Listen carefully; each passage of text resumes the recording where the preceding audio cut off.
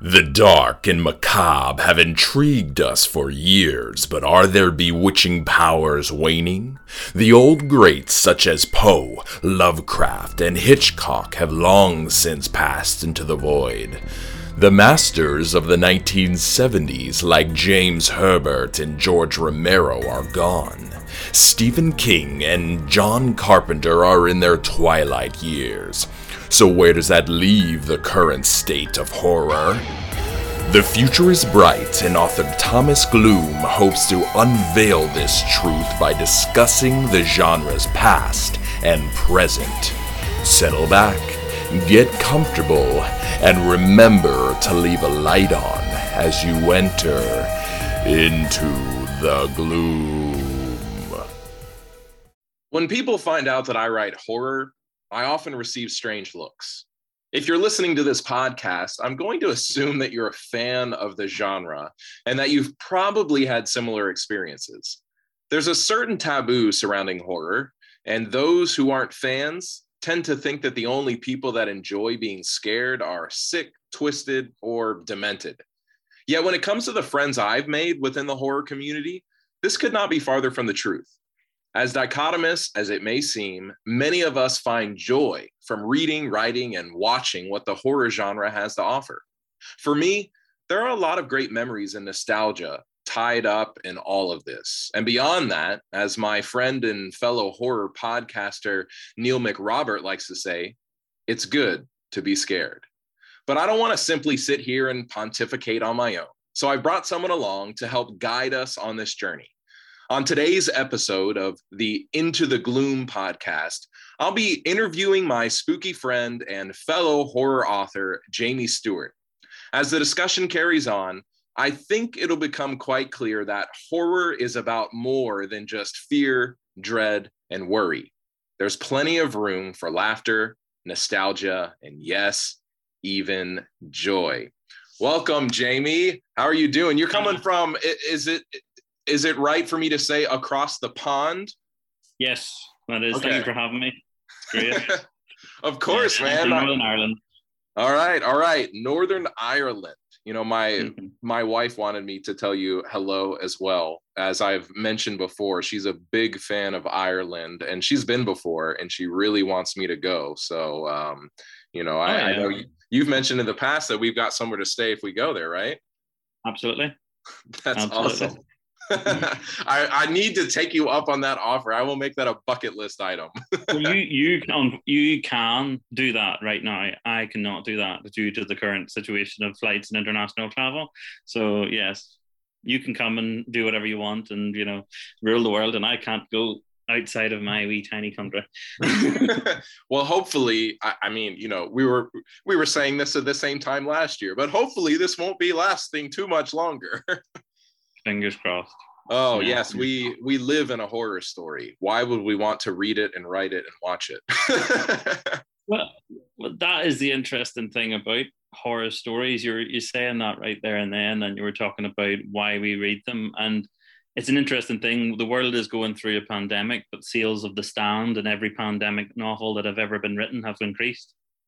And that's an interesting kind of figure. You would think we would be shying away from this genre, but in fact we're not. We're delving further and further into it. In fact, whether they call this the golden age of horror, don't we, at this moment in time?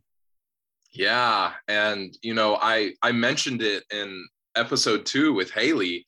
They came out with this study that was showing that horror fans tend to overall be dealing with the pandemic better than non-horror fans. And one of the reasons is, sort of we're used to this stuff. We've been preparing for this stuff in our minds for years and years and years. Yeah. It's that old joke of the gamer who plays endless amount of zombie games is just waiting for the apocalypse. And the moment it happens, it goes, I've trained for this. It's that kind of joke. Well, let's move into the theme a little bit. We're talking about the joy in horror, and I want to ask you what was your introduction to horror, and do you think that it played a role in the happiness the genre brings you now? Absolutely, it does. My introduction to horror was through my best friend, Keith. I gotta give him a shout out. He's my oldest friend. It was very unusual. He got a video game, and which was unusual that his parents allowed him this video game, because I would say they'd be quite strict parents, but I also think they didn't know what this video game entailed. And it was Resident Evil Nemesis. And this whole idea, I think for a kid who had grown up in Goosebumps books and who fairly liked them, but wasn't completely besotted with them, all those books were very insular in their stories. It was set number of children and isolated, always isolated set, and they were isolated from their adults. They were either because the adults didn't believe anything they're saying or because of the situation itself or the setting. But the video game Resident Evil Nemesis is a zombie game, if you don't know, in a city.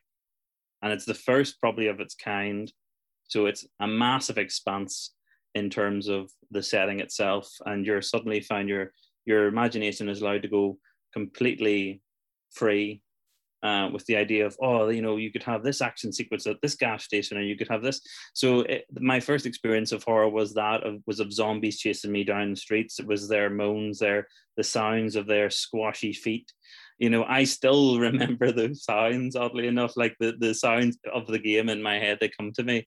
And yes, it was terrifying. It was absolutely terrifying to play the game by yourself. So I couldn't do it. So I only ever played it with him in the room. But it was that sense, it was the sense of camaraderie that brought in, because there'd be a moment where I would get so terrified, the controller would literally leap out of my hands and he would grab onto it and take over, because say a zombie came out of the corridor at last second and was going to kill me. And, because I was so terrified. And it was that. And then, he would take over, and then, this game would settle down, and you would sort of remark to another, we survived that, even though you were sitting in your bedroom in Northern Ireland, completely safe. So it was that sort of first kind of initial kind of, there is fear here, but it's a mimic of what the reality or a real fear could be, but it's safe and it's controlled and you can experience it. And as a kid who is growing up and perhaps is experiencing maybe feeling outcast and feeling, shunned a little bit, and maybe even experiencing bullying. For a kid like that, it was a joy to experience that emotion and not feel it wasn't personal, the fear you would feel in the schoolyard or walking down the street. So it was. So certainly there's a great joy in it, and it's that initial joy that catches you. It's like a latch. So it is, and I do think we are predisposed to what we like, and I think I was always supposed to like horror, and I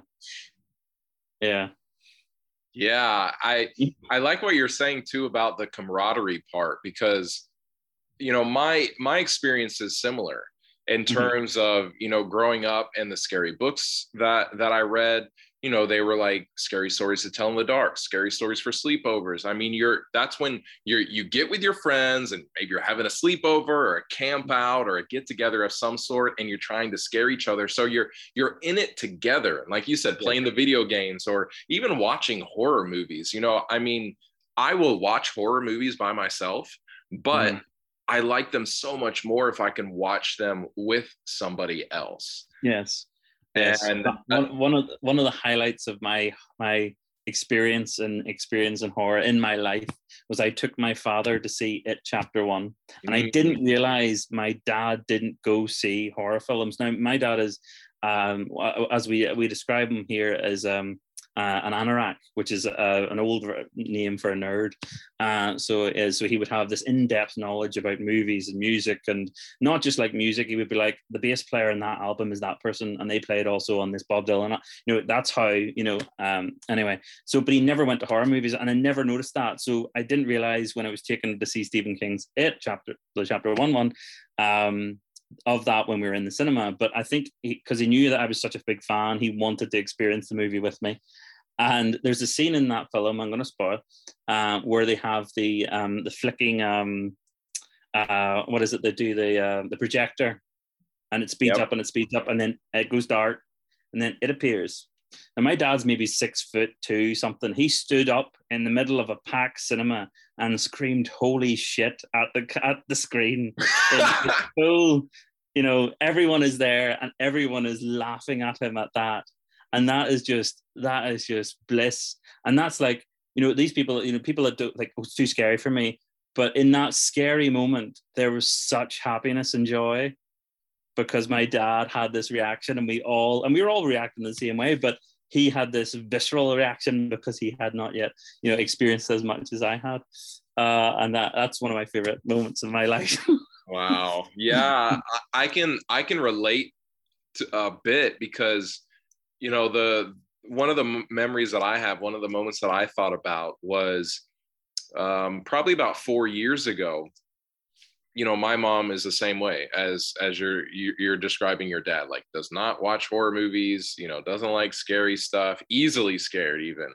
But she was in town and she was visiting, and her and my stepdad were staying with me. And I don't even remember. I think my stepdad went to bed early that night. And this was back before I used to go to bed early like I do now because I'm an old man. Really, I like to get up early in the morning and read. But back then, I'd stay up until 1, 2 a.m. and she's the same way. So I was like, hey, do you want to watch a movie with me? And she was like, sure. And so we watched Get Out. And as I was, I'm very desensitized when it comes to horror. And while I was watching it, scenes kept happening. And I was just like, oh, wow, I can't believe I got my mom to watch this with me. But then when it was over, she enjoyed it. Like she really liked it. And she picked up on some of the themes and some of the messages and whatnot. And so she ended up enjoying it. And then a couple of years later at a family gathering with like my entire family, we watched Don't Breathe. And so like now that I am writing horror and whatnot, my mom is, some of that taboo that was associated with it isn't there anymore. And she's a little more interested. And so, yeah, that's cool that you got to experience a similar thing with your dad. Let me ask you this too, while we're on the topic. Has your dad read any of your writing? Yes, he has. Yes. What were his thoughts? It's a touchy subject, to be honest with you. In that there was a long time where he said to me, the thing he said to me stuck in my head, and it was, I can't read your writing because all I do is see the mistakes. Because and I don't know what that was referring to, as in mistakes with typos or things like that. Now, he read or listened to The Beach House, which is an audio story I have, and it's free on YouTube through Horror Oasis. And he listened to that rather than read it, and he was really impressed with that. He was kind of there was a sort of taken back kind of expression on his face, and sort of a contemplative kind of rethinking, I think, was going on in his head of this thing. Because, well, this thing is, I've been writing since I was 9 years old, and so my father has seen me as a 9-year-old with, crappy wee notepads that are falling apart, full of sprawling, stories and stuff like that. So he's gone from that to in an environment and a culture that's not really built for people to have anything creative to follow in Northern Ireland. See his son being like, this is what I want to do. This is not just a hobby. This is a passion. This is what I think about when I wake up. This is what I think about when I go to bed. And this is my drive in life, is to write stories and just to the love of writing them. And I think that's very hard for any person here to sort of, any parent sort of to tackle. So it is, and yeah, so he has read them. The first few he laughed at, and I do not blame him for laughing at them, because they were awful. And I had an awful habit of putting my friends' names in my books. And, in books that you were reading, you had all those descriptions of your characters, and suddenly my best friends' names were being described as these hunky, amazing, people. And he's just sort of laughing to himself, thinking, that is not what that 12-year-old looks like at all. And so I don't blame him for laughing at them back then, but I think he's come around to the fact that this is, he said to me the other day, actually, he said to me, "You're going to make it. You're gonna do this. You're gonna just." I was telling him about ideas I was having for stuff and the stuff I'm working on, and he just sort of couldn't believe it, but at the same time he was just telling me, "Just this is going to happen for you." So, wow, yeah, that's awesome, man. And my wish for you is that one day your dad will read one of your books and he will jump up off of the couch or wherever he's reading and just yell, "Oh shit!" because it's so scary. That's what I'm working for. So yeah, that's why. I get it. Like, I relate to so much of what you were just sharing, because like with my dad, it was sort of the same thing when I started talking to him about my writing, and I'd show him some stuff and whatnot, and just, cover images and whatnot. I could tell that in his mind, like he was happy for me, that I was having fun. But it was sort of in his mind, like, this is just a phase. This is just a hobby. But when I got to, give him a physical paperback copy of my debut novel and inscribe it, and sit there with him while he was reading that. Like, it was like, it brought me so much joy. And I could tell in that moment, it started to sink in for him. And he realized, okay, this isn't just, like you said, scribbling on a little notepad. Because I did the same thing. I was writing stuff when I was in third grade. And there's nothing wrong with scribbling on a notepad. I am currently scribbling on notepads, and it is the best, most joyous form of this process, because it's what it is at its core. That's how we began, and that's what we fell in love with through that method. And writing pen to paper. You have no edit button. You have no ability to go back and redo yourself. So it doesn't matter. It can be messy. It can be scored out lines. It does not matter. So there's nothing wrong with writing pen on notepad. But I think like the thing is, my parents allowed me to go and to study piano for about 8 years. But the thing about me studying piano was I only practiced when I was told to practice. With writing, I wrote my first novel at 12, and I set myself a writing schedule at 12 years old. Wow. So for 3 hours a night, every night of the week, I was in front of the computer writing, and I did it because I loved it. Yeah, I think that's the difference you have to look out for in people that have, there's hobbies, and there's things that people are driven to do. Yeah, and it's like, if you don't do it, you'll go crazy. Yeah. Well, it's a way of sorting out your head. It's very cathartic, yes. Obviously, the writing process. And as the older I get, the more I've learned that the stories that I want to tell are stories that have grains of truth in them. And I find myself very connected to them. So I find a lot of the stuff that has been coming out now for myself, and a lot of stuff that I've been focusing on, and sometimes I'm not even aware of it until I've finished it. And then I read it back to myself and go, oh, that's from that section of my life, even though it contains a vampire. Yeah. I just finished writing a short story yesterday, and in that short story, like, I was processing the death of my aunt, the death of my grandfather, and I didn't go into the story wanting to do that or desiring to do that or even thinking I needed to do that. I thought I had, and it really it helped me. And like you said, it's cathartic. And writing, it's so good. It's so good for me, especially because I've mentioned before, I can't write in a journal. Like, I mean, I can force myself to, but I never stick with it. And it's always just like pulling teeth. But a lot of my fiction writing is really like me writing in a journal. I'm just allowing other people to read it. I've actually listened to the podcast you were talking about where you said that, and I was in the car and I was driving, and I thought, I tried that once. I tried journaling once, but my problem was, on the first time I did it, I started making up stuff because my life was too boring for myself to even enjoy the journal of what it was.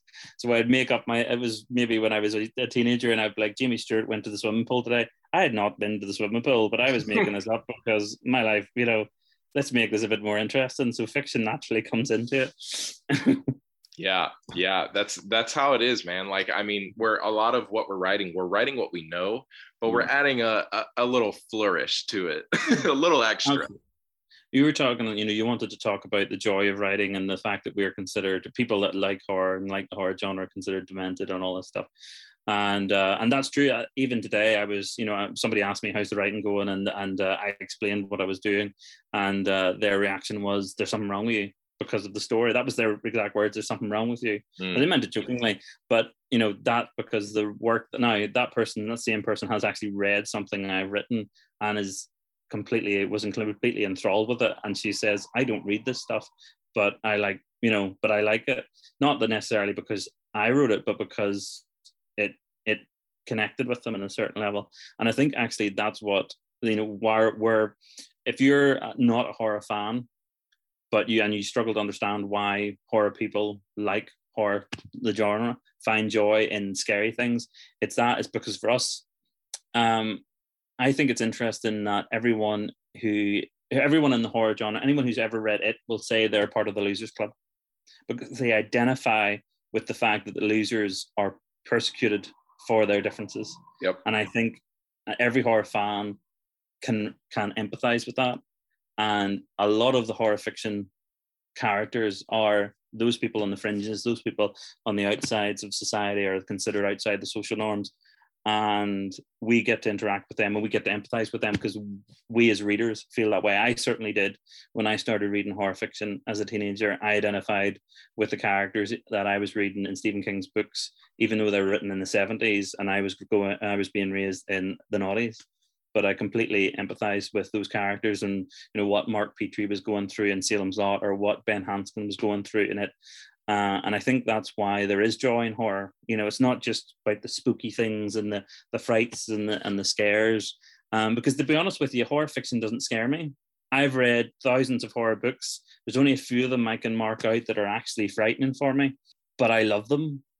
And I love them because I love being able to put myself in the heads of people that I've never have encountered or never would encounter, but also find people in them that are like myself or like someone I know. And I think that's where the joy of horror comes from, because we find connection in it. Yeah, I mean, it's about empathy, right? You want to be able to empathize with a character. And to your point where you were talking about, this friend who read your work, it's like, there's something wrong with you.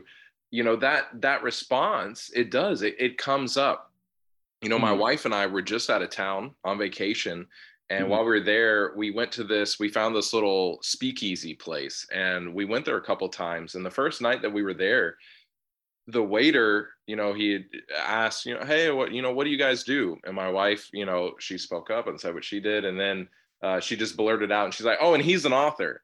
And the guy was like, "Oh, okay. What do you write?" And I told him, I write horror.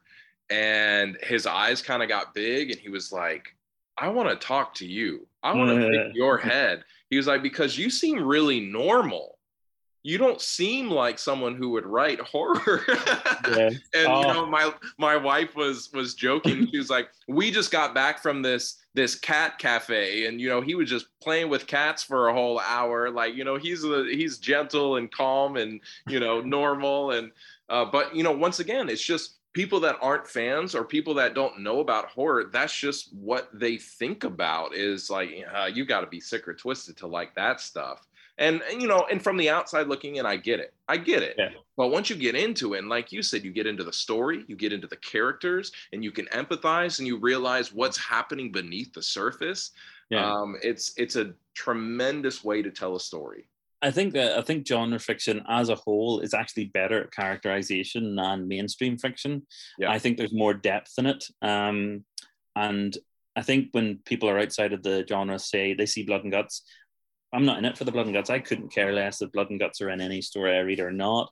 I'm in it for the depth of character. I'm in it for, I want to go on a journey with this person. And as if you're creating a character, I want you to make that character be worthy of me to be inside, be interesting enough to be inside the head of, be multifaceted.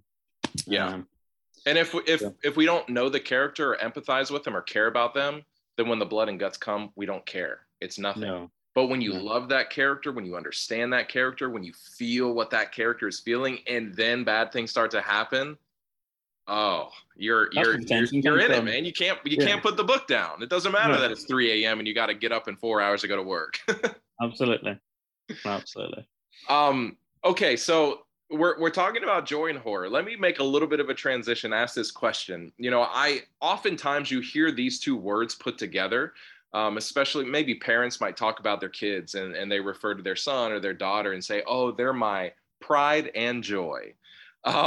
So let me ask you this. This question came from Instagram. Which of your published stories are you most proud of? What published story do you have out there that you say is your number one pride and joy? At the moment in time, my number one pride and joy it's probably The Woman Under the White Tree, because it's a sneaky story. Because it's not one story, it's 4 stories in one. It is a Russian doll of a story. And I like the fact that I was brainy enough to think up with that. I love that story. I haven't read all your work, but I have read that one. And I made a gloom review on it, posted it on Instagram and on Goodreads. And I mean, it hit me. And like you said, it was sneaky. I went into that story expecting one thing, and then it kept unraveling, and then this opened up and that opened up. And you did a great job with it. Well, thank you very much. That's great. And it's great hearing that from you, it's great. Thank you very much for the review. Greatly appreciate it. Appreciate it all, Of course. And I'm going to read a little bit from that story a little bit later in this interview, because there's some lines that I need to share publicly. Well, that story is, that story came about for a conversation I was having with people in work, that it was actually based on true events. Wow. That there is a road in Northern Ireland and that it was deemed to be haunted, which is the sort of premise of The Woman Under the White Tree. And there was Catholic priests did walk down that road performing an exorcism for the entire length of it. And after they performed their ritual, all the stuff that was happening on it, high fatality rates, strange occurrences, stopped. Wow. So I just loved that idea of 2 priests outside. And it wasn't the fact that they were priests or anything like that. I have no link to Catholicism or any sort of religious organization. But I just like the idea of, because they're in uniform to a certain degree, and it's almost like a military style, stiff uniforms, never increases in those priest collars. And I just saw an elderly statesman and a young newbie, and they're doing this ritual, and the young guy can't really understand and thinks it's kind of a joke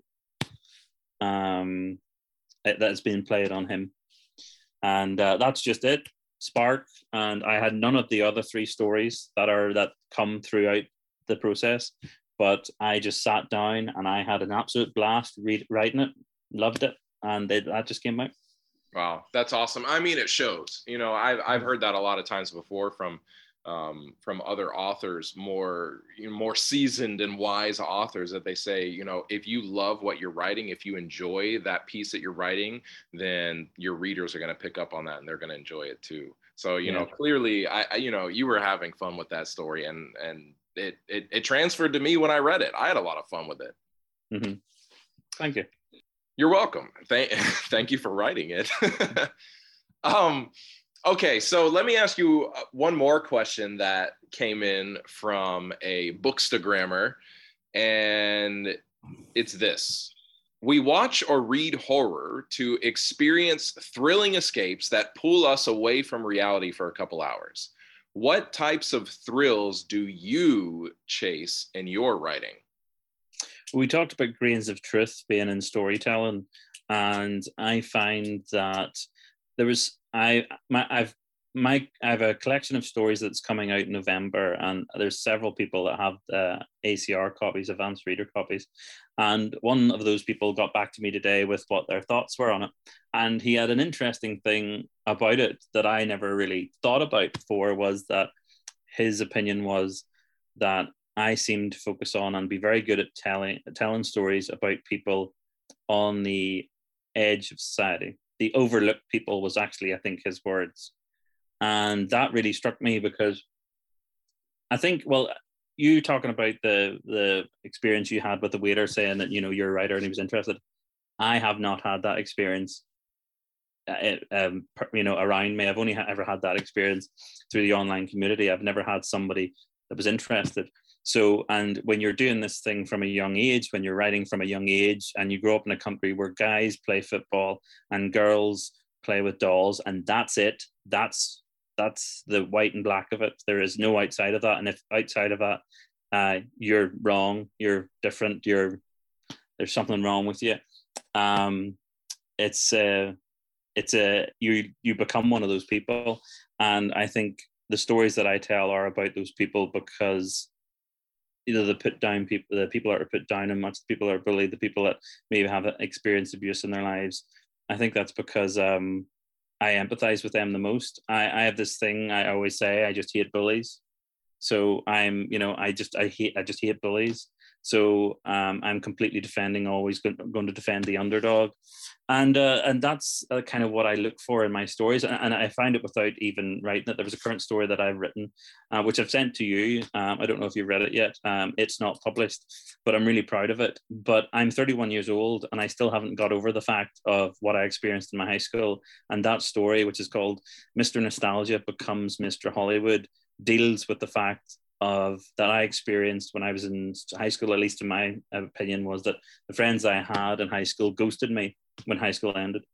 And they went off into the world and still remain friends, but I was not seen to be, interesting enough to keep within their friendship group.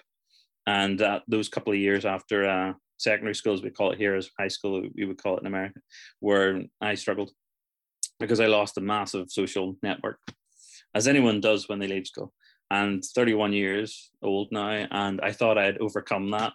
But clearly, this story just burst out of me one day. And it's a story about a serial killer who it's a flip on the trope of all those Hollywood films about the guy who was a nerd who leaves a small town, becomes rich and famous, and then comes back to visit again, and everyone's like, oh my God, he's actually got worth now. But instead, when he does come back, he's coming back to a funeral, and it's a funeral of an old friend that is part of this group that ghosted him. And he's actually the one that's been killing them off in secret. He's become a serial killer, but he is only focused on those old friends. And that was my cathartic way of writing about that experience, because I don't see those people anymore, and I'm not bitter about anything, and I wish them the best of luck in everything what they do and what they do with their life, and fair play to them. They absolutely deserve whatever happiness they get. But it was my way of, I can't communicate to them that I felt this way. I think too much time has passed, but I can write about it, and maybe other people who will have felt that experience. I know my wife has with people in her life, and and everyone has with people in their life. We've had those people that have drifted out. Yeah, and that's what it's about, and that's what I'm interested in. I resonate with that too, and I hate bullies, and a big part of my novel Voodoo Child was me getting the opportunity in my fiction to see all these bullies get their comeuppance. Yeah. And it's cathartic too, because sometimes it's cathartic. But it's for the reader, it's something they can connect to, because here's the thing. We don't have Hollywood dialogue guiding us day to day, and we don't have action men figures and the ability to do, stuff that Tom Cruise and Jackie Chan can do. So when it comes to those conflict and moments, we mostly go, don't really have a response when somebody puts us down that sounds as crisp and cool as in that fictional world. And that's another way that our genre and fiction provide that kind of joy, because we can see, the perfect response and to someone being bullied or whatever. Yeah. It's not like in real life where it's, 2 hours go by and it's like, oh, why didn't I say that? Why didn't I do that? Yes. But in our writing, even if we wrote it and we want to change it, we can go back and edit it, right? Yeah. But normally the thing is, we've been thinking about those lines for about 20 years and then finally have the story to put it in, and it's just perfect. So that's exactly. Yeah. And then we can let it go. Yeah. Right. And there's joy therapeutic. in that. Mm-hmm. Okay, so speaking of joy, once again, I mean, this is I'm really sticking with the theme when we today. came up with this topic, or when I had said to this topic, I must admit I didn't really know what we were going to talk about, but I just felt that everyone was picking these very serious topic points that I thought, well, let's have some levity, There we go. No, I love it. I love it. But that's why we started reading in the first place, because it was fun. Yeah. Learning about big themes and all that stuff, and learning about other people's lives, and how it can affect our lives and improve our stuff. That's secondary. We got into this because for the love of the thing. Yes. Yeah.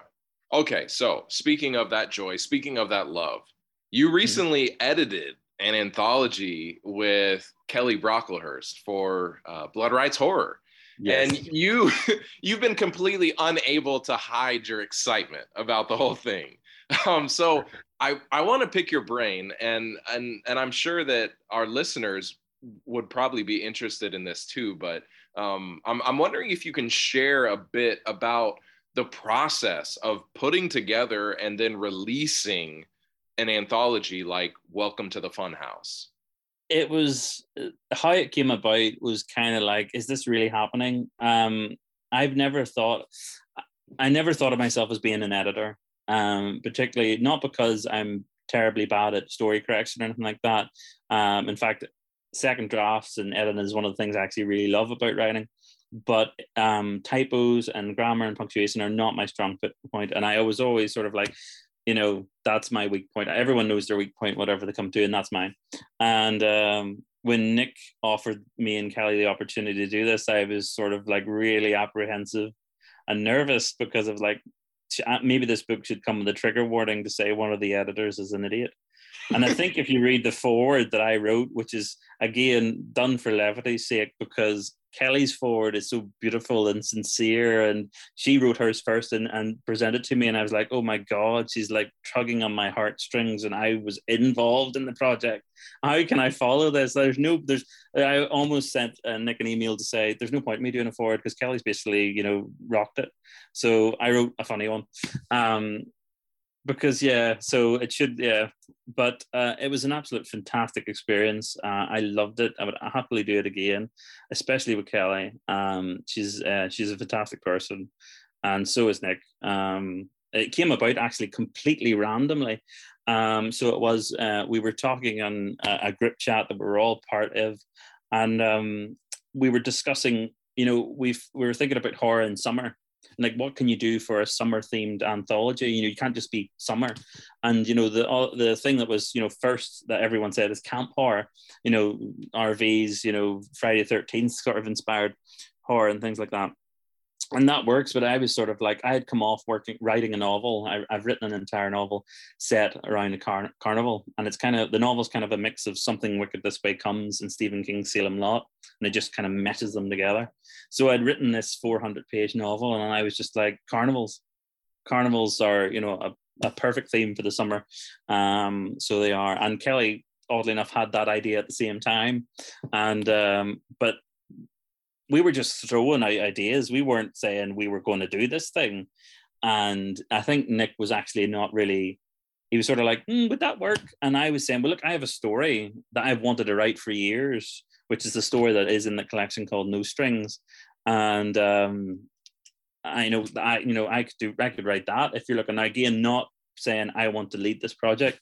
And Kelly was the same. She says, I have a story, which I think became Dance With Us. And that's how it started. And other people were echoing it. I think Spencer Hamilton, he was working on carnival stuff as well. He has his Welcome to Smiley Land novella out, which is a fantastic novella. You should go check it out if you haven't read it. It's fantastic. And obviously check out the short story he has with us, because it's I think actually that short story alone is the best thing Spencer's ever written. I think that short story in Welcome to the Funhouse, Spencer is Stephen King in terms of the writing, the way that he constructs his story and the way he delivers it. It feels to me like something out of Skeleton Crew or Night Shift. That's why we picked it. And there's such a finality to that story that he wrote. I can't remember the title of it because it's quite long. I'm bad with titles. But Well, as Spencer is listening to this podcast, he's probably shouting right now. Like, is your face hurting, Spencer? Is your face hurting because you're smiling so big? Like, you deserve it, man. You're an awesome writer. Yeah. Stop being so hard on yourself. Yeah, that story, when that came into us, I think me and Kelly said at the same time, that's the last one. That's got to be the end one. Because the way we were working on the project, I looked at it like making an album. I'm a big music fan, and I love the idea of like, how do, say, for example, your favorite album in the world? I don't know. What's your favorite album in the world? Oh, me? That's a tough one. I mean, I know this is basic, but I'm a huge Pink Floyd fan, and Dark Side of the Moon is the album for me. But a close second is David Gilmour's solo album, On an Island. Right. Dark Side of the Moon. Have you ever not thought to yourself, how did they decide on that track list? Yeah. Because it's perfect. The flow is perfect. The flow is perfect. You've got to think of the flow. And these things, I think some people would take them for granted. I just assume that like Let It Bleed by Rolling Stones, that just plays. That's always existed as it existed. But there was a time when that band were putting those songs together that they had to work that out. And I approached the collection with that idea in mind, that I want stories that gel together, and there was a flow, and they weren't all the same, they were very different, so there was ebbs and flows. And at the time that we were coming up with the project, I was listening to a lot of vinyl, and vinyl is very different because you've side A and side B. So like if you listen to Born to Run by Bruce Springsteen, the first side is its own wee album. It's 4 songs, but it has its own storytelling method. And then side B, again, 4 songs. It's, so I wanted to do something like that. And I think very much we achieved it. So we did with what we had. There's some fantastic stories in it. I'm proud of them all.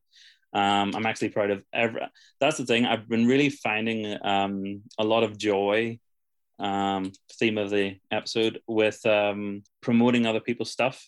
And getting other people's stuff out there that wouldn't necessarily have been out there. Like Dave Misson, who is he's a friend. But it was his first published short story, and we didn't publish it because he's a friend of ours at all. And Kelly actually he does a daily writing challenge where he writes something like 500 words or 1,000 words a day, and he's been doing that for, I don't think, close to a year. But if people don't know as well, Dave used to host Stephen King quizzes every Sunday on Instagram, and they were such fun. And that's how I met Kelly and I met Dave, was through those things. And I originally, Kelly just to win every week.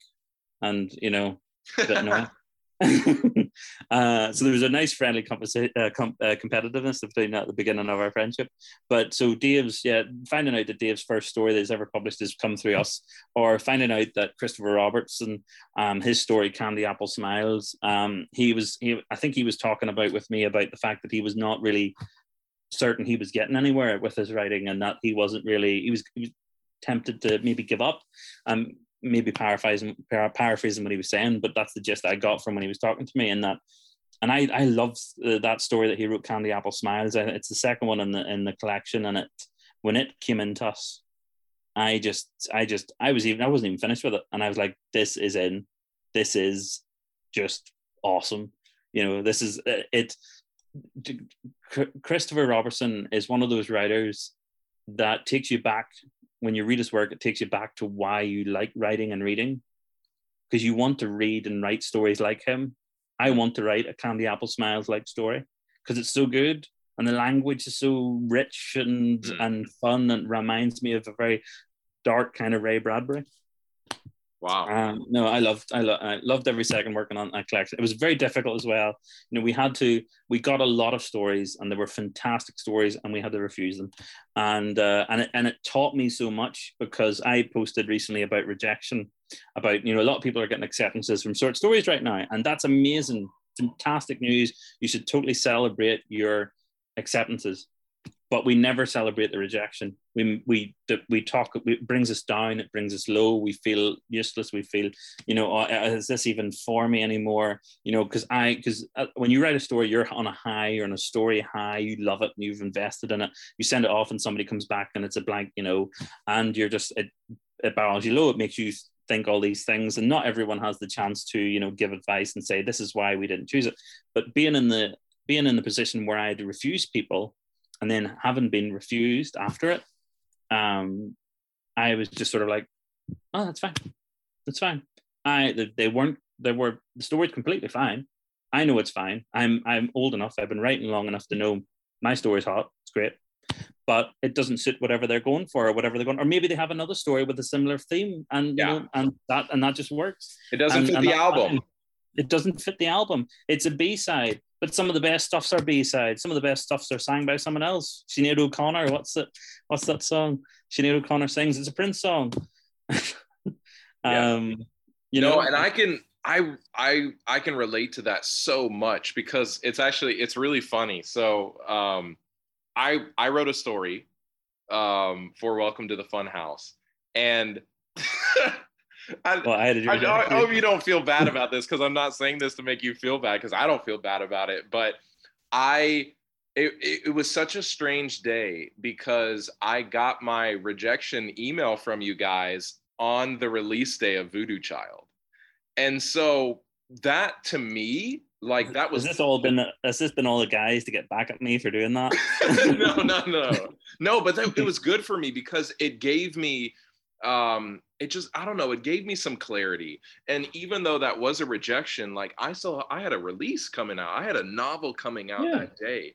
And the other thing too is that, I thought about it, and I made the decision that in, Stories with Horror and Heart Volume 2, which I'm going to be releasing in September, I'm including that story in that collection, because like Absolutely. You said, like, I love the story, and I think it's a good story, and it might not have just fit into the album that you guys had going, but I've got this other album, and I think it fits. I think it'll fit nicely in there. And I like that post that you made the other day, talking about, your successes and your failures, or your rejections, whatever it might be. Celebrate your rejections, because I didn't finish that thought, and I don't want people thinking that we should not do anything but corrections. We should celebrate the rejections that we get, because rejections are the opportunity to learn. Yes. Well, and sometimes those rejections can turn into something later. For instance, just today, this morning, many of you know that I am, branching out into the audiobook narration game. And so a few weeks ago, I did an audition for this book on ACX. And the author, she messaged me and said, "Hey, I really like your voice. I really liked your narration, but it's not quite the sound that I was looking for this story." Yeah, absolutely. This morning, I got a message from her on ACX, and she said, "Hey, I want you to audition for this story, because I remembered your audition last time, and I think your voice would be perfect for this story." That's brilliant. Congratulations. That's fantastic. That's, that's what I'm talking about. Yeah. Because, like, for example, if Nick Harper, who is the master and head emperor of Blood Rights Horror, decided to do an exorcism anthology, and I submitted Woman Under the White Tree, he probably would have rejected that, because of the fact it's really long. It's like 16,000 words or something like that, or 20,000 words. It's a novelette in its own self. But does that mean the story is not good? Absolutely not. The story is brilliant. And that's the same for, tons of writers out there. Yeah. Tons of writers that, I think it would be interesting for big name writers, your Stephen Kings, your Carlos Safrans, write under pseudonym, to see if they can submit to publishers and newsletters and magazines to see if their story gets picked up, just to see if they've still got the because I think, that's interesting side of things too. And that's what Nick's doing fantastically, is he's given the opportunity for people that may not have the opportunity to voice or show their style and show off. He's showing off talent that is there, that may not be picked in other places, because they don't have a history behind them, whatever. But no, I love working on. Keep writing, and when you get the rejection, I mean, everybody, if you've read On Writing, you know that Stephen King had a nail on his wall with rejection letters, and it got so weighed down with rejections that it fell out of the wall, and he had to get a bigger nail. I mean, that's Stephen King. Yeah, and that's everyone starts at that level. Everyone starts at what Stephen King started at, and everyone, well, maybe not finish where Stephen King is currently at, but Because that's white whale territory of what he means to the thing.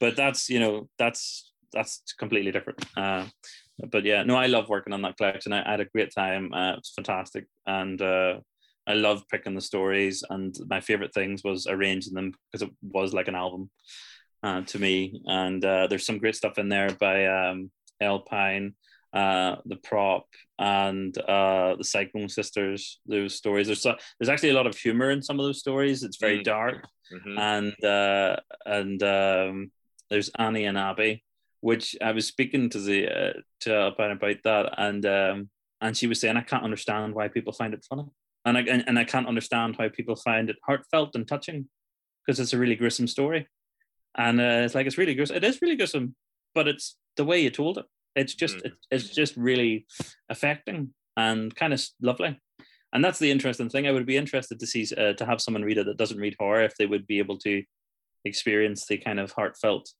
nature that I find within that story. I found it very touching. I'm trying to shout out to all these people, because you should be going to read all these people. Everyone listening should be going and reading everyone all these selections. Write them down. Yeah, no, I mean, it does. You mentioned it earlier, but it comes natural to you to support other authors and to promote other authors. I've noticed that, I've only been on Bookstagram since the very end of January of this year, of 2021.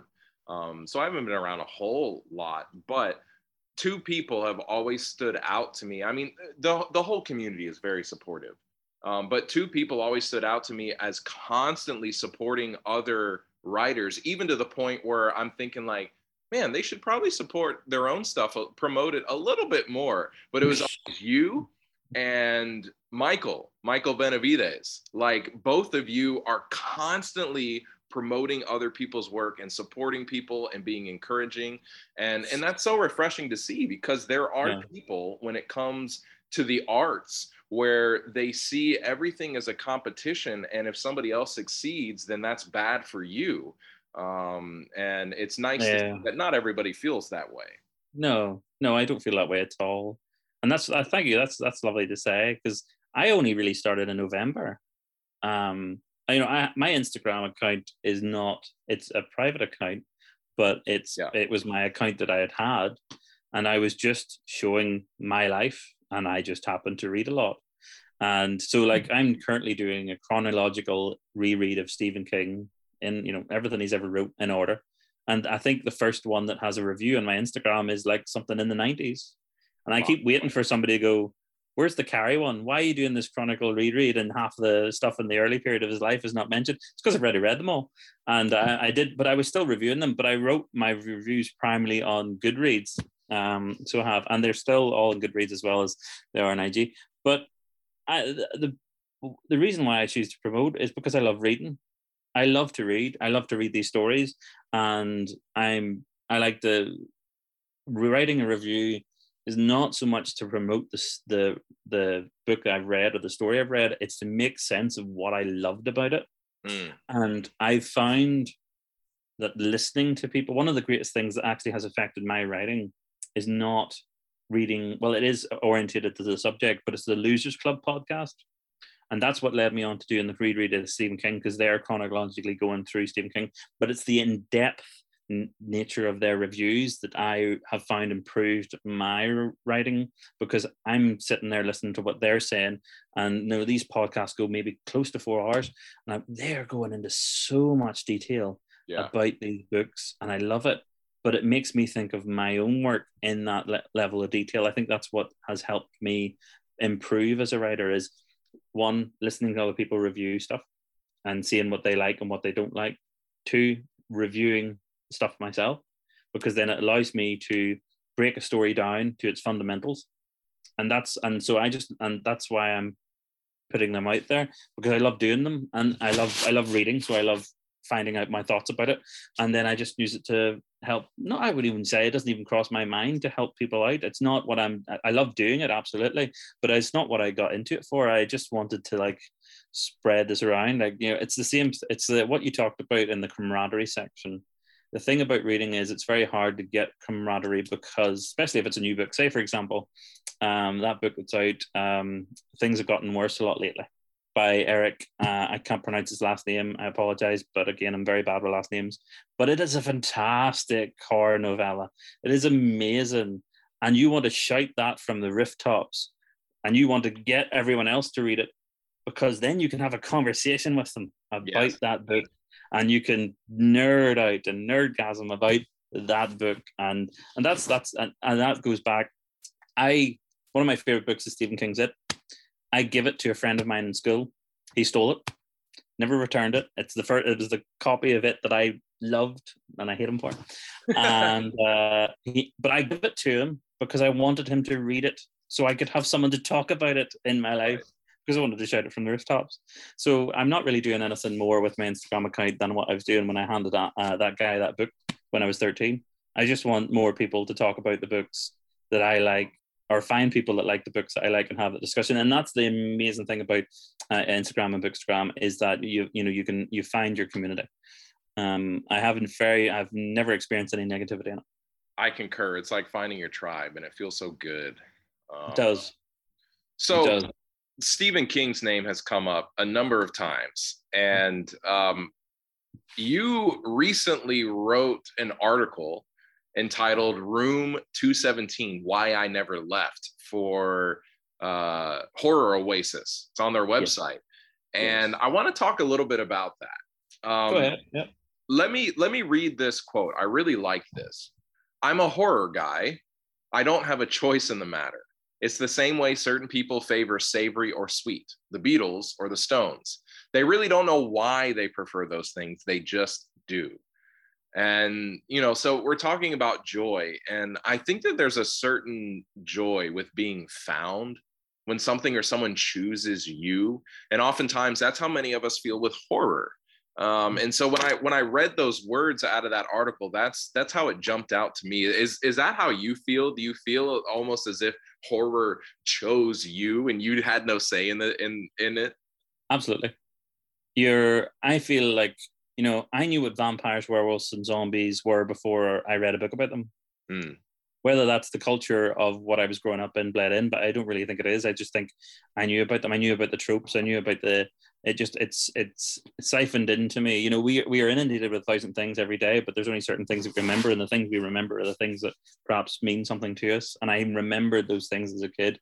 I found that information about scary stuff valuable to keep on with me. And then when I was experiencing, when I was playing that zombie game, nobody had explained to me what a zombie was. But I was 8 years old and I was playing it, And so I do think these things are predisposed to us. It's finding it. That's the thing. You don't necessarily find what is for you. Whatever makes you happy in life when you're in your teens or you're growing up. You could find it when you're in 40s, 50s, or 60s. But it's there, and if you keep an open mind, you'll find it. But you were saying it's it actually is not recent. It's recently published, absolutely. But I wrote that article at the Stanley Hotel in 2019. Wow. My wife and I, it was our last holiday we'd been on before the pandemic, and we were going on holiday with no idea where we were going. We had a month in America. We flew in and landed in LA, stayed a night in Vegas, and the plan was whatever the plan will be. So we just drove, and we found ourselves going further and further east. We ended up in Albuquerque because we're big fans of Breaking Bad, and we did kind of the wee tour there. And I was saying, Colorado's close, not realizing, America's quite big. And we drove up through the mountains into Colorado in November, and I had taken a copy of The Shining with me. I felt like I was going to reread it. And I got to Boulder. We actually stayed a night in Boulder, and I started reading the book in Boulder. And then I was saying to her, come on, I was saying to my wife, we have to stay at the Stanley Hotel. This will be amazing. This is like this. I've wanted to do this since I read the book at 13. So I stayed the night, or we went and we stayed, I think we stayed 2 nights, and it was amazing, amazing experience.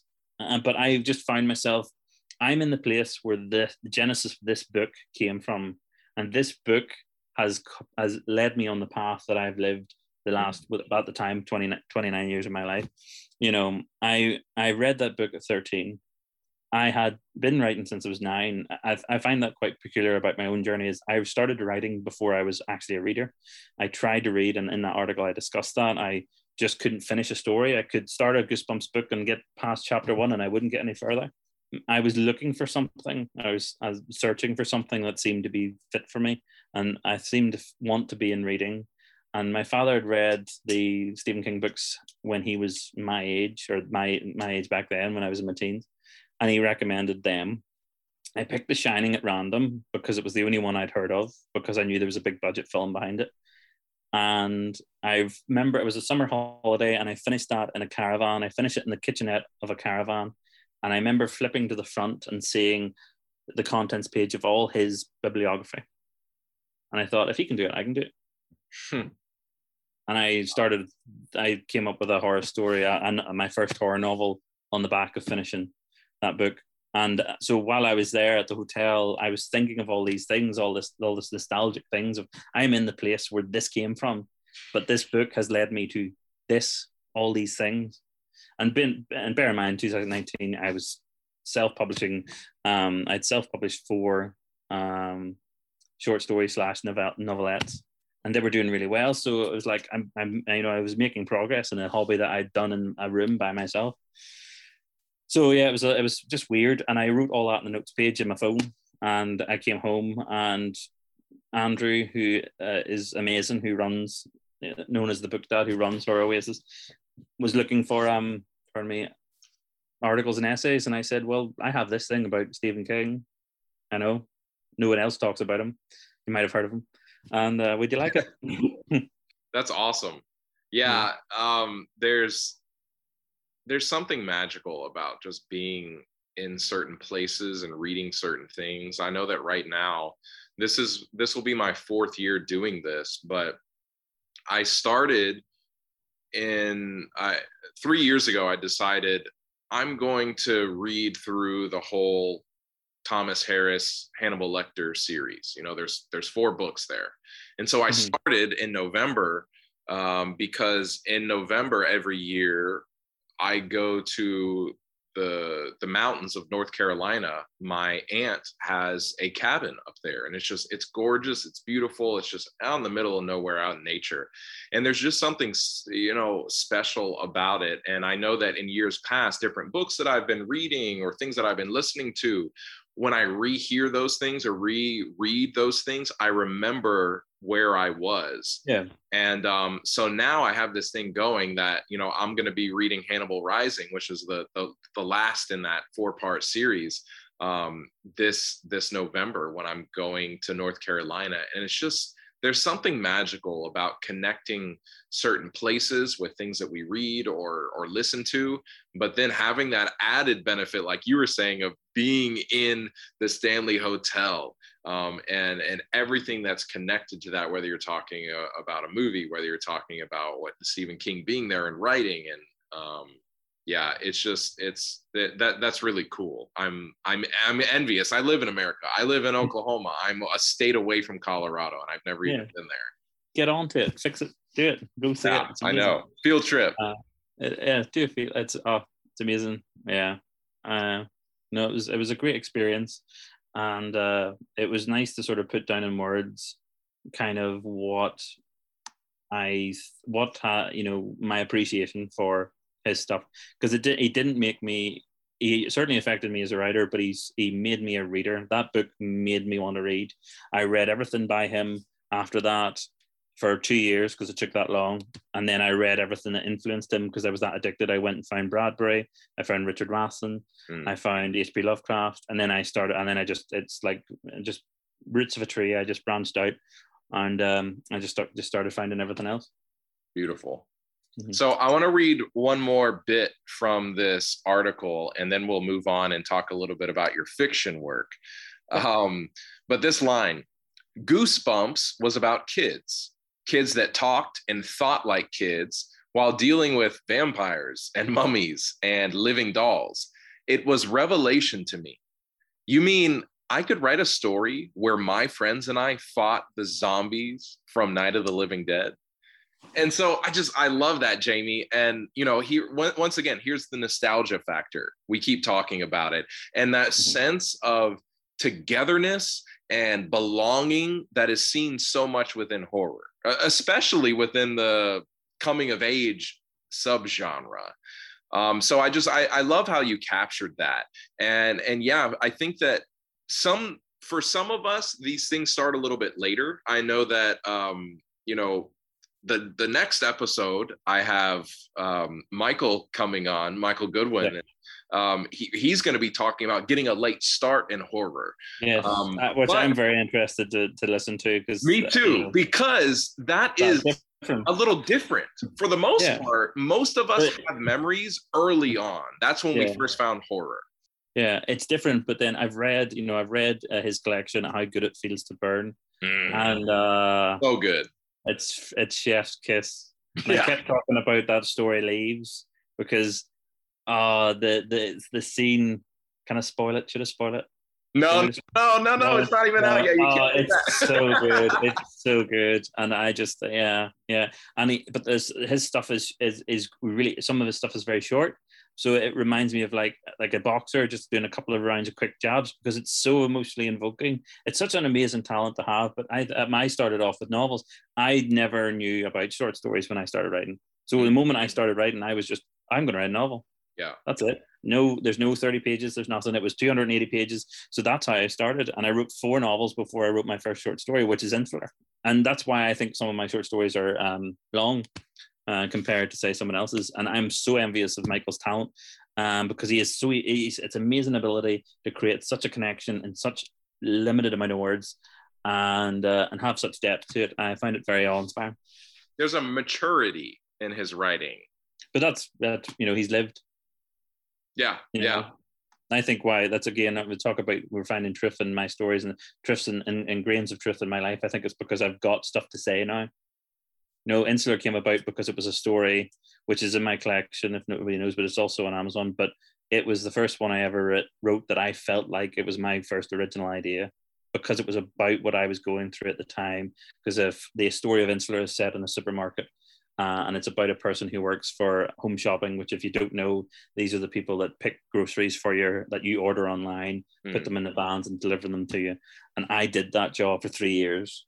Whereas everything else I'd wrote before that, or I'd written before that, was purely fictional. It was sort of, stuff that I was pretending I had experienced. I was pretending, the adults in my story who were, I was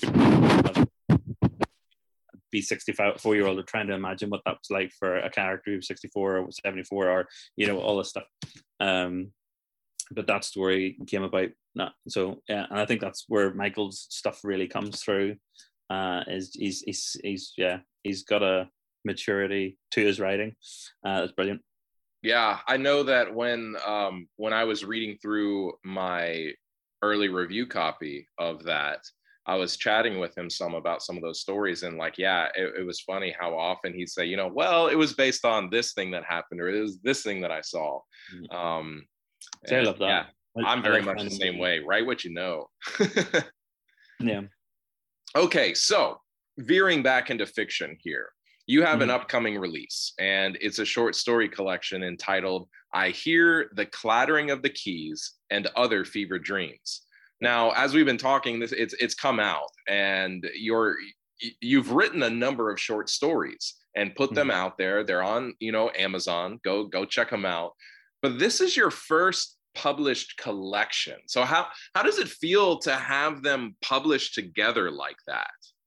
It's very exciting, but it feels like the end of an era. The stories that are, 4 of the stories are in it. Well, no, 5 of the stories that are in it. Sorry, I should say Dead Air is included in that, or were written in 2019. And it was the time of year.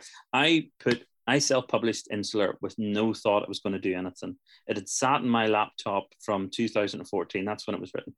Wow. And it had done nothing, but I knew it was good. And I had given it to people, and they said that it was really good and they really liked it, but I had done nothing with it. So it was a Sunday. I think I was in the house by myself, and I thought, let's try and find out how Amazon self-publishing works. Oh, this is how it works. Bang, it was up. And then my friend, Mark Watson from Scotland, he texted me out of the blue and said, have you seen what your story's doing on Amazon? And I looked, and again, I have no clue about Amazon charts, whatever, but it was number 9 in the horror short story chart without any promotion, without me doing anything about it. It climbed in the space of 5 days to this. And I was just like, the head, just was exploding. And that led me on a journey in 2019 to focus on writing shorter fiction. I then wrote Trick or Treat, which is the next one. I wrote Alfie and the Dead Girls next. And then I wrote Dead Air and The Woman Under the White Tree. Dead Air got published in a magazine, Spine magazine, which is run by Nick Harper, who have Blood Rights Horror. And so the collection is kind of an end of an era for that. And it includes 2 new stories that are kind of promises to readers of, this is where my story level ability is at now. I feel it's progressed because I think these 2 stories are, I wouldn't say better, but I think they're better told, or better told. But so it's nice to have a conclusion to it, and I'm just sorry it took so long to get to this point. But life gets in the way, and but I'm so thrilled and I'm so thankful for Nick for the opportunity at Blood Rights Horror for it. So can't wait to get it out there and see what people think of them all put together. Yeah. So we talked a little bit about this earlier with the Welcome to the Funhouse anthology, but for this one, for your collection, your personal collection, did you sort of go into this again with the mindset of this is an album? Like, did you think a lot about where certain stories fell within this collection? Absolutely. The kind of 4 short stories that are self-published go in order chronologically of when they were published, just because as I wrote them in that way originally, or had written them in that way originally, I felt like that's the way they blended perfectly together. But they don't begin the collection. The first one is Dead Air, which is actually one of the last ones that was written in 2019. But it's the shortest. And I think it's really catchy. And I think it's an idea. I was trying to toy with the idea. I'd been reading The October Country by Ray Bradbury, and every single short story in that has a twist. Every single, even like The Emissary, there's a short story in it called The Emissary, and its twist is the last sentence. Wow. And you're sitting there going, your jaw is on the floor at that last sentence because you've read this lovely, beautiful, Bradbury's pose is like magic. It's like his use of language is like weaving spells. And he does this thing, and it's a beautiful short story. And it ends on this absolutely horrifying, devastating, sentence. And you're just sitting there with your jaw on the floor. And I was like, I want to try something like that. But I didn't want it to be at the end of the story. I wanted to have something flip in the middle of it. So Dead Air is the beginning one, I think, because because of that flip, I think it would be a good interest, the good sort of intriguing one for readers. And then the last story in the collection, I Hear the Clattering of the Keys, which is the new one. It's one of the new ones that I, as kind of as I said, a promise to people of, this is where I'm at now. My game has been raised. Which is weird because again, that was written in 2020. So I feel my game has been raised since then because it's a whole year later. But you'll have to see what's coming out next. Yeah.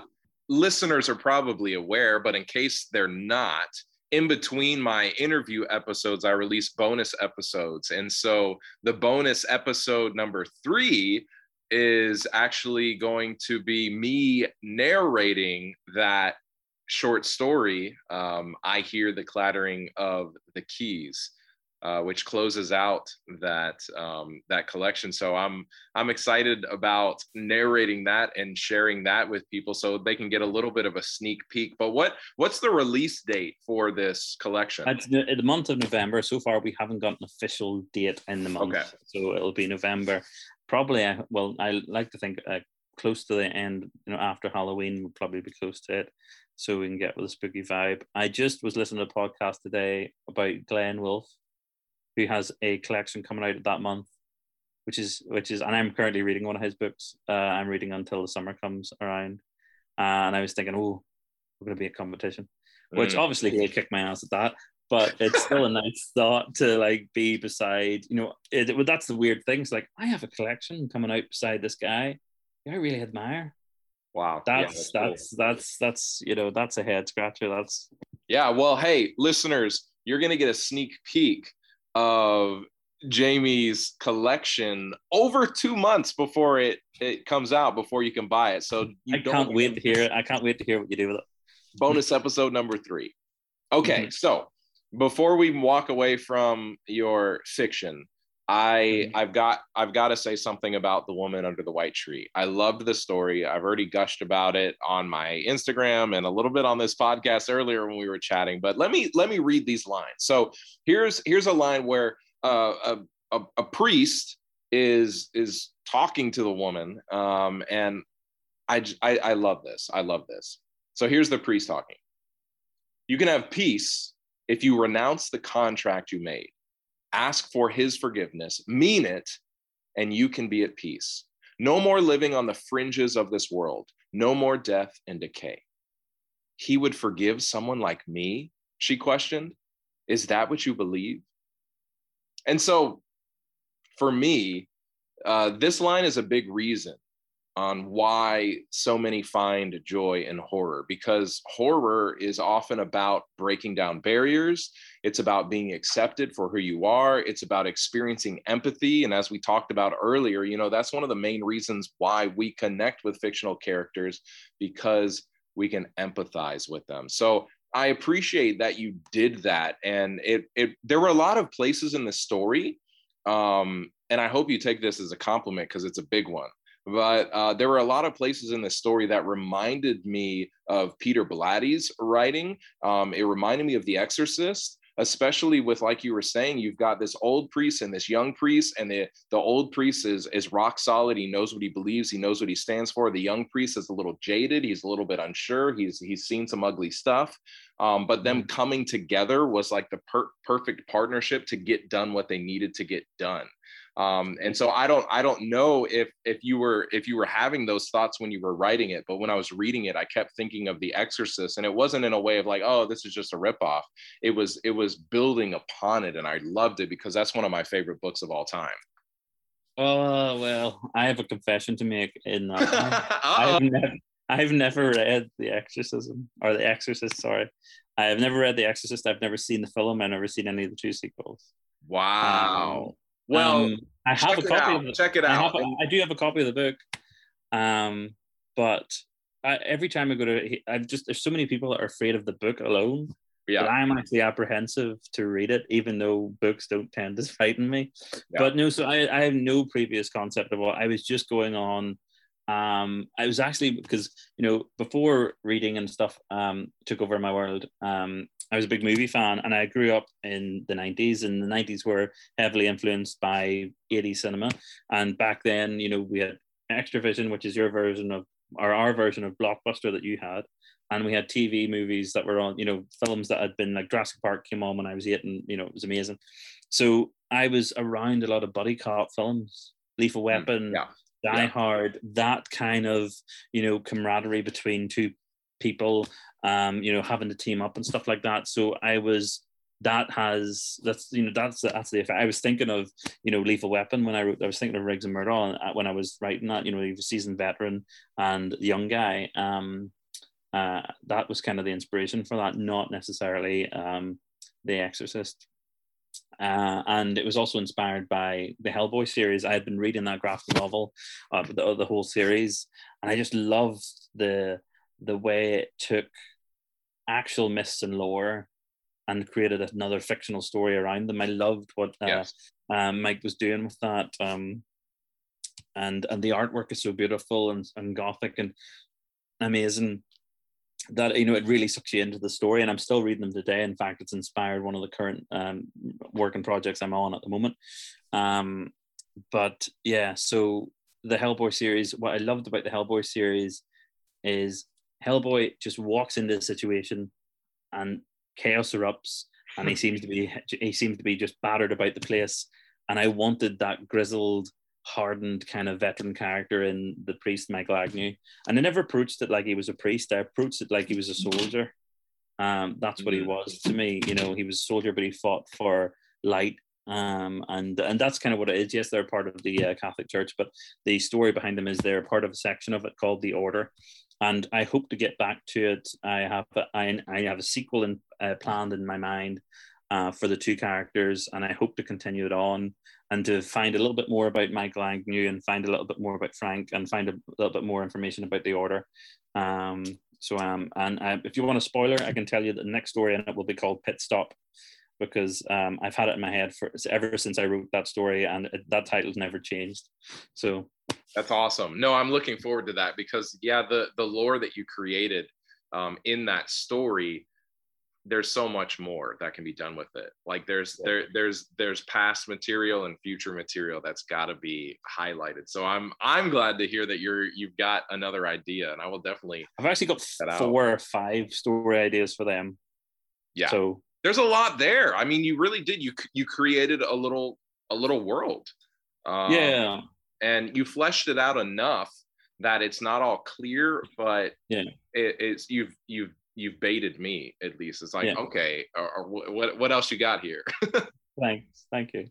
Well, I think I've never done a series before. I've never done sequels in anything I've written. So I suppose when I was writing that, I was thinking, well, if I do a sequel here, at least it's short. At least I can work out how to write a sequelized story. Yeah. The sequelized stories work in books. They work in written form. They don't necessarily work in film form, but so I didn't want to fall in. I didn't want to go into the film category. I didn't want to write something that would not. So I'm taking my time with it. In fact, it's a handwritten rough draft of Pit Stop is written, but I will be going back to that and adding some stuff. Well, you've given us plenty of teases for what's to come, but now we're gonna step away a little bit from the theme and from your writing, and I want to take you to the carpenter's shed. And so I'm going to ask you the same question that I ask every guest that I have on here, and that is, what is your favorite John Carpenter movie? John Carpenter movie. Well, it's got to be The Thing. The Thing. It's got to be The Thing. Yeah. But like Resident Evil, it was a thing I experienced with another person. I experienced it with, again, my friend Keith. He had seen it first. He had bought the DVD, and he was like, whatever day I was hanging out, I've seen this amazing thing. So you have to watch this. You have to watch it. So I was going into it blind with no knowledge of what this movie was, no knowledge of John Carpenter, even though I knew John Carpenter had directed Christine or had seen that film, but I didn't know that John Carpenter, was connected to The Thing. I didn't recognize that there was a connection there. So he got to see me and watch me as he knew the scares were coming. And then, and it was just the special effects, they still hold up. And it's that isolated setting of, the Antarctica. And you're talking about people that we can empathize with and connect with. And, I look at those people that are all working together in isolation, and it just looks to me like people working in the supermarket when I worked back in the day. It's like they've got the same type of relationships, which says something about the supermarket I was working in that can be compared to people staying in the Arctic or the Antarctic. But yeah, no, it's The Thing. I love it. All right. Yeah, I think that was Spencer's answer too when he was on. Mm-hmm. But you can't, I haven't seen all of John Carpenter's stuff, but it's just a top end. It's just amazing. It's a perfect film. It's one of those few. Yeah. No, it really is, and it's one of the few films that's actually a remake. That's good. Yes. And I think that's better than the original. Yeah, absolutely. Okay, so now allow me to take you by the hand and lead you into the King's Corner. And let me ask you, what is your favorite Stephen King book? Well, since we've been talking about it, it's got to be The Shining for me. I tend to have a top 3, and they fluctuate depending on my mood. But looking back on how it's caught, like when I read the story, when I finished reading that novel and was at the end, I thought it was so clever that you had this sort of option as a reader to sort of believe it could have been all in their heads. They could have been experiencing cabin fever, and even though it does heavily point towards the supernatural, the fact that there was, my head was like, there's space in a book for 2 theories. This is mind blowing. This is crazy. This is, and the fact that, and I explain it very well in the article. I can't really articulate as well as that now, but like the fact that Jack Torrance is the bad guy, but he's a good guy. Yeah. You know, maybe probably coming from the space of a 13-year-old who had never seen bad guys were bad guys, they were pure evil, and good guys were good guys, and they were pure good. But the fact that, you know, Jack Torrance loved his family and that he was being manipulated to be bad was interesting, and it just sort of opened doors in my head to the prospect, to the idea that stories could be something more than kind of shoot 'em up gory horror stories. That's what I was writing at the time, because I was just writing Resident Evil stories, so I was back then. And so I tried to write something like The Shining, and typical, the first novel I wrote had lots of kids in it who had special powers and stuff. Yeah. So did you read the book before you saw Stanley Kubrick's movie? Yep. Or did you see the movie first? I read all of Stephen King's books before I saw any of the movies. Wow. Apart from Christine. I remember seeing Christine, but I think, like, as I said, I grew up in 80s films, and 80s are heavily influenced by the 50s, and that aesthetic that they have. So I grew up with a lot of fondness for 50s and 80s kind of vibes and stuff like that, which is why I'm still obsessed with Stranger Things and Back to the Future and all those sorts of things. So I went in books first. So I suppose I wasn't like, I got it from the source. Yeah. And I appreciate The Shining. I think it's a good film. Yeah. I do think it's a good film, and it's fantastically shot film. But the book is just beyond. It's beyond brilliant. Okay. I've never been underwhelmed by it. I've read it 6 times. Wow. I've found something in it each time. So this doesn't mean that it's necessarily a bad book, but I also want to ask you, what is your least favorite Stephen King book? We discussed this before. I'm going to say something controversial, and I'm happy that it's controversial, or at least I think it's controversial. End of Watch might be my least favorite book, which is a very new book. And I'm not against it because it's new, because I think there's a lot of great stuff that King's doing currently. When it was announced that King's doing the Mercedes trilogy, that he was going into crime, I feel it was wrongly marketed. And I've noticed a lot lately that a lot of his modern stuff is marketed poorly. Like Joyland was marketed as Stephen King does carnivals and scary, spooky carnivals. And if you read that book, yes, that's in it, but it's 1% of what that book is about. That book is a lot more tender. It's a lot more about the emotions of its characters than Stephen King does carnival horror. So when I read that book, I initially didn't like it. Now it's my top 4 of all of his books. But End of Watch, so you go into the Mercedes trilogy with this idea that it's marketed as a crime thriller trilogy. Stephen King does crime, no supernatural, no horror. And then it gets to End of Watch, and it's got superpowers in it. And which, you know, that's all right. So I'm getting superpowers in his books, or I'm getting, you know, the horror powers that he normally invests with some of his characters. I can believe that. But I found that book to be a bit formula for me. It just seemed to follow a formula. And I really struggled to read it. Wow. So, well, I can't comment on what I think about that being controversial, because I haven't yet read the Bill Hodges trilogy. I have read The Outsider, and I've read the short story that is in If It Bleeds with Gibney. But I haven't read that trilogy yet. I plan on it. You know, I've got them on my bookshelf, but that's just, you know, a few of the ones. I really like The Outsider. I really like Finders Keepers in that collection. I just don't, it didn't do it for me. Yeah. No, that's fine. I mean, we all got our opinions, right? Mm-hmm. Okay. So I'm gonna get such hate, aren't I, for that? We'll see. Send your heat to Ireland, y'all, if you're angry. So okay, I have another question that I want to ask in closing about a few book recommendations that I'd like to ask. But before I get that, you said something earlier, and I wrote it down. I made a note of it because you made my eyebrows raise. You mentioned a 400 plus page novel that you've written about a carnival. Yes. Are there any plans to publish that? That is currently out for submission. I wrote that. Okay. It's called Montague's Carnival of Delights and Terror. It's 100,000 words. I tried to write it in 2018, but due to the fact of the stress of my job and stuff, I wrote a very bad version of that book. And then when pandemic happened, I found I was off. So I basically rewrote the entire thing from scratch in 2 months. Wow. And I loved it, and it was everything that I wanted that book to look like. And it's a novel that's a love letter to the books that you find in the 80s. We talked about earlier about how the current sort of indie climate and the current sort of horror climate of books is very shorter fiction novellas and things like that, and short novels, because that's what, you know, I think that's to do with the attention span of the fact that we have phones and all these things clamoring for our attention.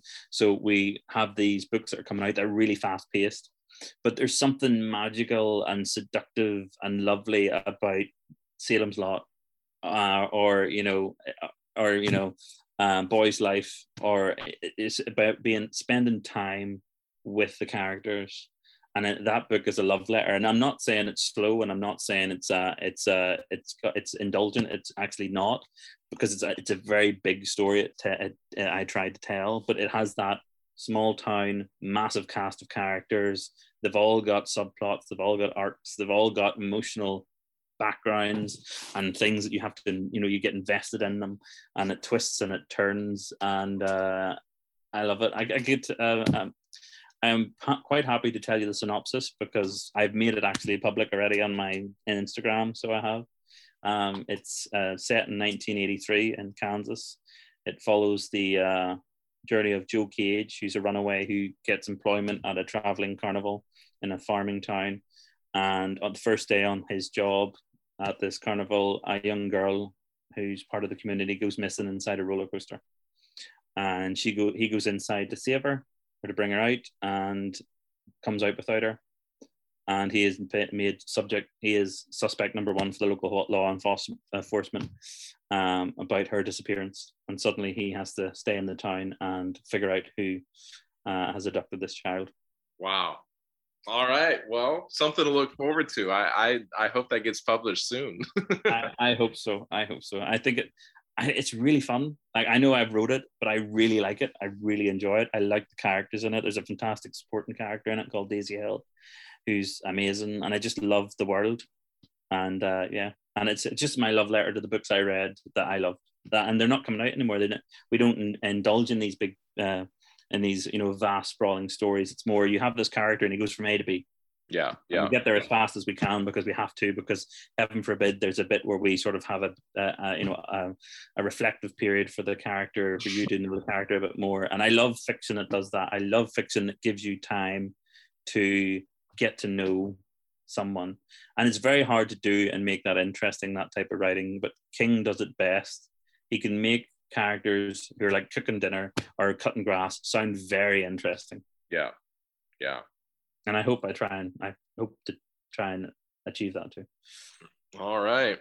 Well, let me ask you this.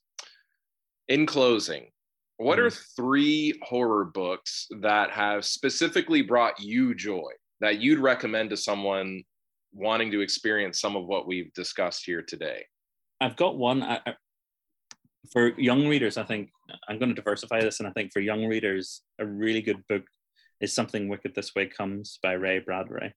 As I've said, Bradbury's words, his use of language is like weaving spells. It's unlike anything I've ever encountered in fiction, and a lot of people have, because obviously there's a big rapport for him.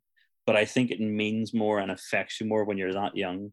Like, I remember reading that when I was 15, and I think of it, the language is something so dense and nutritious. It was like soup. You were drinking that book in, and it was scary, but it made scary fun in the way that, kids doing a dare, like riding their bicycles downhill or riding their skateboards down a really uneasy hill, find fun in that terror they experience. That was it. He really does capture childhood very well. So that's my first one. I like to say a bit more of indie stuff, because that's where I come from, and I think that's what should be promoted, because we know the greats. And I was actually asked this question the other day, and it's all stuff I've read this year. Take Your Turn, Teddy by Hayley Newman.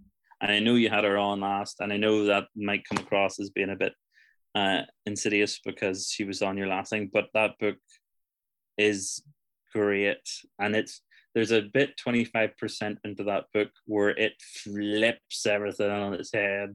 Yeah. And it's just like, and you just sit, like your jaw's on the floor. You're just like, oh, she did that. Why have I not thought to do that? That is so good. Yeah. And that's it changes from this like coming of age story, and it flips, and it's like Stephen King is writing at the beginning, and then it turns into Thomas Harris. With that sort of like procedural cop drama, but then there's something. But really I find procedurals really boring. I find most cop thriller books, because there's so many of them, and it's so procedural. A procedural cop thriller book follows a procedural formula. Yeah. That was not. This was nothing like Take Your Turn, Teddy. Nothing like that. It's so good.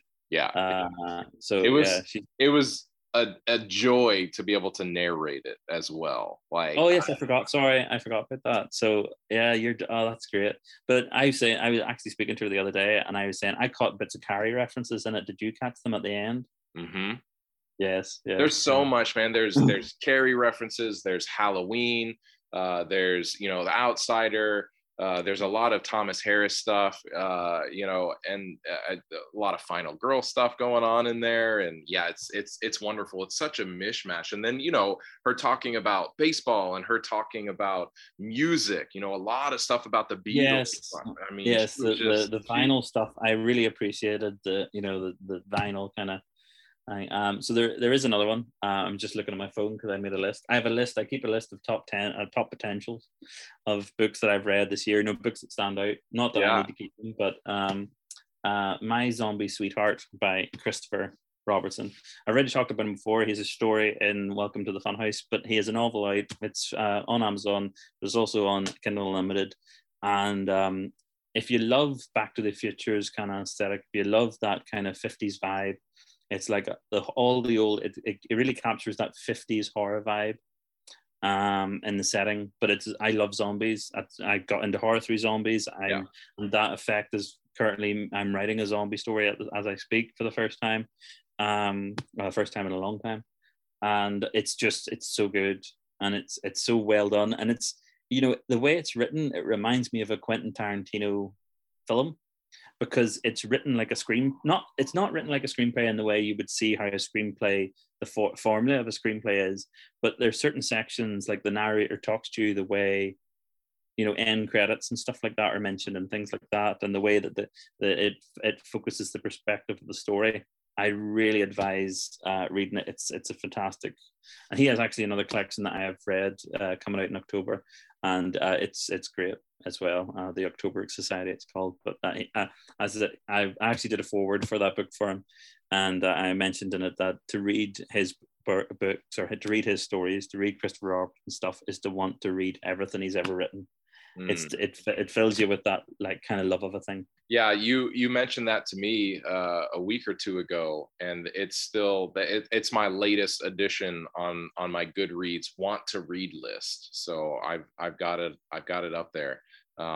It's only got 5 ratings right now on Goodreads, but it also has 5 stars. Yeah, he says he would love to get more out there and stuff, and he perhaps is not the best at marketing himself. I'm just paraphrasing. I don't mean to put the guy down. He's a fantastic author, and he deserves to be read. So he does. His stuff deserves to be read. Yeah. Well, maybe we can bring him on the podcast and get him a little more spotlight.